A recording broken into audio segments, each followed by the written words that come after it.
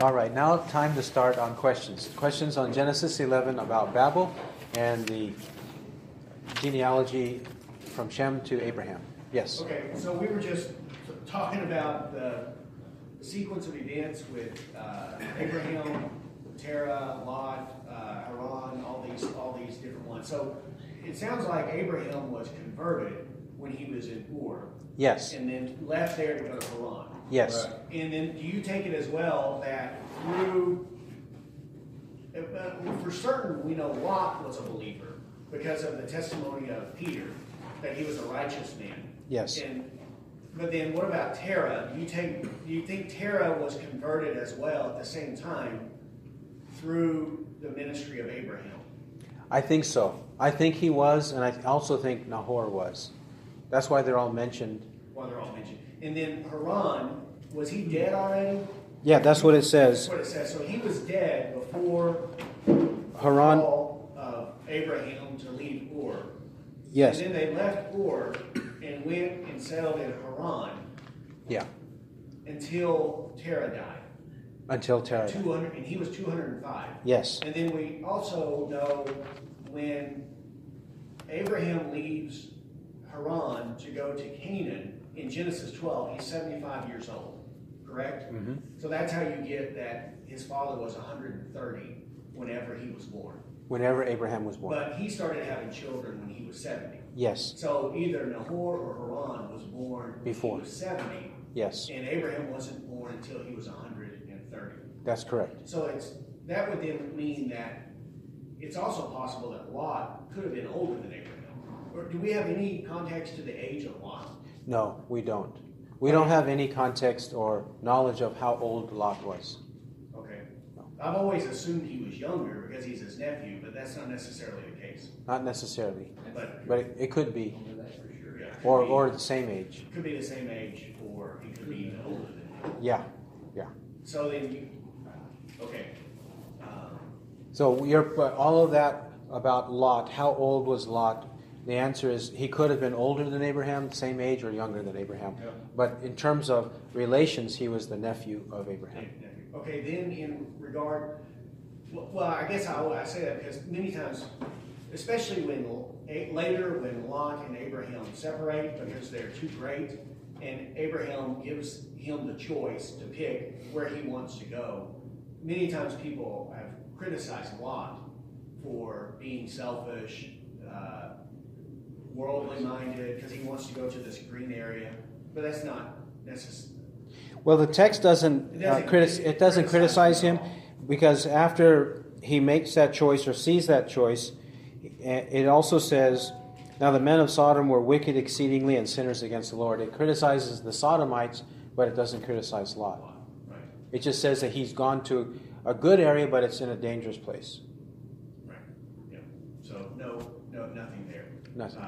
Then one last Haran, the town that they settle in. Yes. Is it just coincidental that its name, the name is the same as the brother that's already died? Okay. Here's also some confusion. Haran, the brother of Abraham. Haran, the brother of Abraham. The H is like our H in English, okay, in the Hebrew language. But then the city, even though it's spelled with an H, if we were to transliterate, if we were studying Hebrew grammar and transliterating into transliteration, we would put a dot under it, and it's known as the dotted H. Just a dot right under the name. And it sounds like K-H. So Haran. Haran. That's the name of the city. So this is the city. And this is the name of Abraham's brother. So in the Hebrew, the spelling is different. Yes. But it doesn't come across in English. It doesn't come across in English. The Hebrew, the spelling is different, but doesn't come across in English. So the founder of that, whoever founded that town, his name wasn't Haran, right? Correct. It could have been anyone. Okay. Yeah, it was somebody else, or this is different than this. Yes. Okay, that explains it. Okay. Yes. Okay. Good question. Then also with Terah, when you look at the genealogy leading up, all the other ones, they have, when it mentions how old they were when the son was born, that's brought out, they all were 30, 34, 30, 32, 30, 20, 29. So they were in that younger age, but Terah was 70 before. He was twice as old, a little bit more than all of them as well. So Yeah. that's unique as well. He wasn't able to have children. Yeah, God didn't give him children until he was 70. Yes. Yeah. That is different between Abraham and those who follow Eber, or actually all of them, except from Arpachshad onward.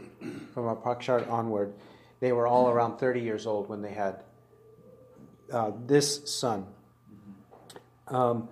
But also, it doesn't say that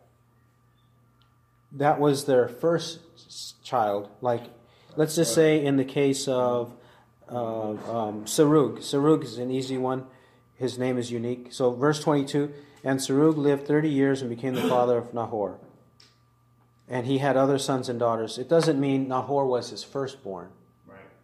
So he could have had other children before that. Even earlier. But in the case of Terah, God didn't bless him with these until he was 70. I do have a question about Terah. Mm-hmm.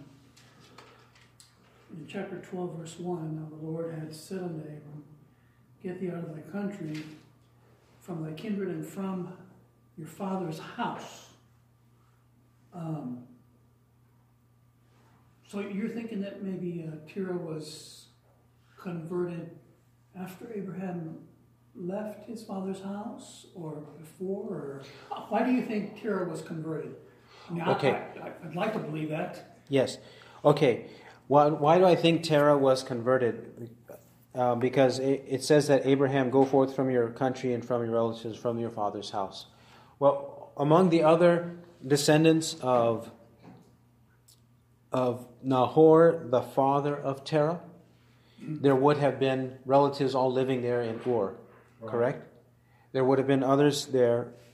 And so, in that sense, he's leaving his father's house, meaning not his immediate father, but his ancestors, the place of his ancestors. He's leaving that. So in that sense, he's leaving his relatives and father's house in Genesis 12, verse 1. But then your other question, I think it's a two-part question. Why do we think that he was a believer? I only say that because they're all, for a couple of reasons, they're all leaving together, and Lot's leaving, Sarah's leaving, so they're all leaving together. Terah leaves as well. Nahor also leaves. Nahor, the brother of Abraham, also leaves. They all leave. Why would they leave? If they're happy and comfortable in the broad plain of southern Mesopotamia, it's a nice place, it's lush, it's fertile, everything is there, why would they leave? They did leave. And the fact that Abraham left evidences his faith, and it's likely the case with the others. Then, in Joshua 24:2, when Terah, Abraham, and Nahor are mentioned, it says, and they served other gods. The implication is, we know in Abraham's case he converted, and because he mentioned Nahor, the brother of Abraham, and Terah, why did he mention those names, but not Haran? He didn't mention Haran, who died, it says in Genesis 11:28, and Haran died in the presence of his father Terah in the land of his birth, in Ur of the Chaldeans. So maybe Haran did not believe, but Terah, Nahor, and Abraham did. Because they're all mentioned together. They're named together. That would make sense too. Is that the area of Haran where they go and settle? Then later, Abraham and Lot leave there, but Nahor, and there would have been other family that stayed there? Yeah. And then is that where he sends, Abraham sends his servant to go to get a wife? Yes, Isaac? yes. So, which would mean more than he just wants someone who's a physical descendant. He wants a godly wife. Yes. for his son. That's the problem. Yes, that's the problem. And it had to be that there had to be believers there. Correct. It had to be that there were believers there, and notice how strongly, this is another point, thank you for bringing up the passage. In Genesis 24, when Abraham sends his servant to find a wife in the city of Nahor, his brother, back in the area of Haran, Padan Aram, in that area, northern Mesopotamia, where they were when Terah lived and died there, in that area. When he sends the servant says, in Genesis 24:5, and the servant said to him, "Suppose the woman will not be willing to follow me to this land. Should I take your son back to the land from where you came?" Then Abraham said to him, "Beware lest you take my son back there. The Lord, the God of heaven, who took me from my father's house and from the land of my birth, and who spoke to me and who swore to me, saying, 'To your descendants I will give this land,' he will send his angel before you, and you will take a wife for my son from there. But if the woman is not willing to follow you, then you will be free from this oath. Only do not take my son back there." So the servant placed his hand under the thigh of Abraham, his master, and swore to him concerning this matter. And remember, verse 10 says that he went back to Mesopotamia, to the city of Nahor, because he wants to find a wife for Isaac. Why? Because Isaac cannot marry one of the Canaanites because they're all pagans. So he has to go back to the area, city of Nahor in Mesopotamia, Haran area, to find a wife. And it's not even good for the wife to say, "No, I don't want to come to Canaan. I want to stay up here," because coming to Canaan is evidence of faith. And faith in, right here, as he said in verse 7, God said, "To your descendants I will give this land." To your descendants. So coming to Canaan is a matter of faith. For the wife to have faith. That's what Isaac and Abraham are looking for. Furthermore, if you keep reading Genesis 24, they speak of the Lord in very glowing terms. And also,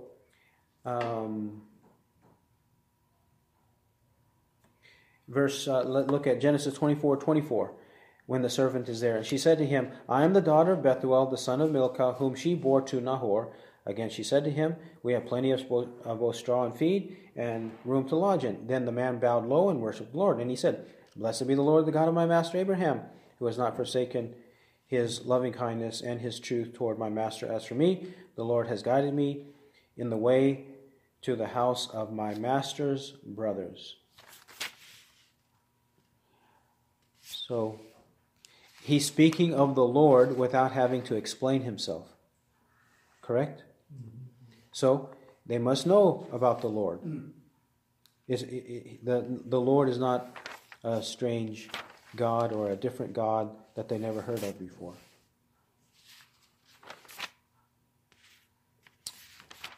All right. So those are some reasons why I think Terah and Nahor were believers.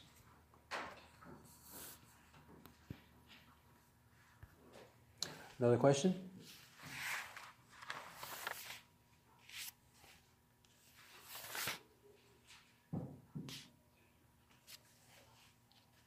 Anyone else?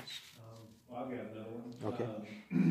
Well, it seems like earlier in the chapter, so the verses 1 through 9, anytime you have people uniting together, and it's not out of faith or to worship God, those types of things, it ends in a bad, it's usually not good, correct?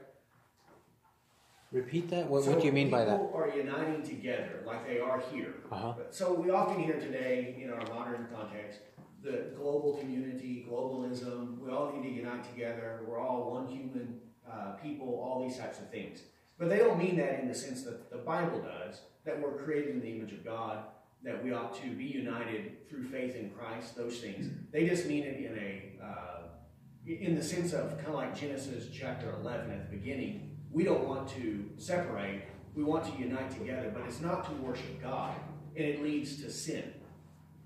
So it just seems like when you look through history, whenever you have large groups of people coming together, not for the right reasons, it leads to sin and misery and those types of things. And that's kind of set here at the beginning, and you see it repeated throughout history. Mm-hmm. I would agree with that and just broaden it, not just to worship God, but whenever we gather and it is not according to the will of God or the Word of God as a legitimate reason for gathering, then it's sin. For example, when a man and a woman gather together, and it's not to be married, but they just gather together, right? They are together, then they sin when they do that, correct? Or if there's people gathering together, let's say, to go to the bar and get drunk, they are gathering together, and it's not for a valid reason to gather there. But if they were to gather together to go to the courtroom, well, the courts are biblically valid, so it is possible for us to gather for going to the courtroom for whatever the lawsuit is. So if the biblical reason for gathering is there, a valid reason, then it's a valid reason. But if not, then it's not. And sorry? Doesn't the culmination of all that happen in Revelation 16 when they gather together at Armageddon? That's kind of the final gathering of sin. All Okay. these things that we do now, or that we see in the world now, are culminating towards that point. Yes, okay. Yeah, Revelation 16, it mentions how the nations, they gather together at Armageddon. Yeah, so they're gathering for the wrong reason. They gather to sin against God instead of worshiping God. Yeah. Oh, before I forget, there was another verse that I just wrote on the board here. This one right here. To answer the previous question, why do I think Terah and Nahor, the father of Abraham, was a believer, and even Nahor, the brother of Abraham? Because in Genesis 31:53, it says the following. The God of Abraham and the God of Nahor, the God of their father, judge between us. So Jacob swore by the fear of his father Isaac. So the same God is the God of Abraham and Nahor, it says. Genesis 31:53. And it even says their father. Their father. The God of their father. Yeah. Oh, yes. Yeah. The God of their father, Yeah. which would mean Terah. Terah. Yes. Good.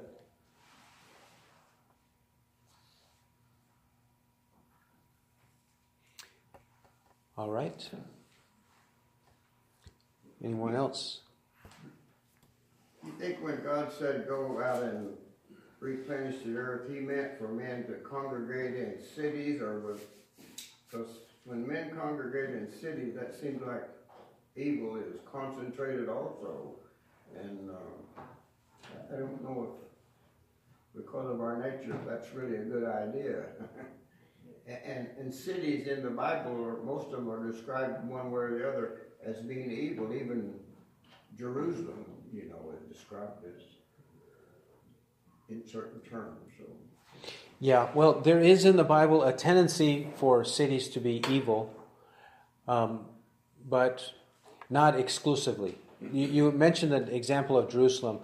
The literal Jerusalem has had a habit of being evil, but it does not necessarily mean they should not congregate as a city. For example, when Nehemiah restored Jerusalem, he got people to inhabit Jerusalem, to live in Jerusalem, the city. So it's not necessarily in the physical world in which we now live an evil just to live in the city. But the real issue is, why are we living in the city? Why are we congregating? The real thing is why. And in cities, when you have a lot of people and a lot of money and resources, that's where sin can happen, of course. So there is a danger, but it's not as though the Bible says, you shall not have cities. We should just be wary. Be wary. If we go to the city. Yeah. There will be many temptations. Many temptations. Yeah. Oh, yeah. Many temptations. Yeah, and speaking of that, beware of temptations in the city. If you go to rural parts of the United States, what's ravaging, what is destroying the towns all across the United States? And it's in cities too, but it's also in the towns. Drugs, illicit drugs. They are there in towns all across the U.S. No doubt. Yep. They have flooded into the country since about 1968. They flooded into the country. And that's where hardly people live compared to cities, but it's still destroying those people. They're living in sin. And this kind of thing is not just here, but it's all around the world too. If you go to remote villages, people there, the way that they live and the way they treat each other, how one tribe or village treats another tribe, they're not in cities, but they hate each other. Yeah. And you better not cross our boundary line, you better not cross our property, or you'll have it, right? And there'll be a riot, or there'll be killings and massacres and rape and everything like that. Things like that happen too in remote places. It's the nature of man and why he does what he does. Yep. But those are the issues. The nature of man and why he does what he does.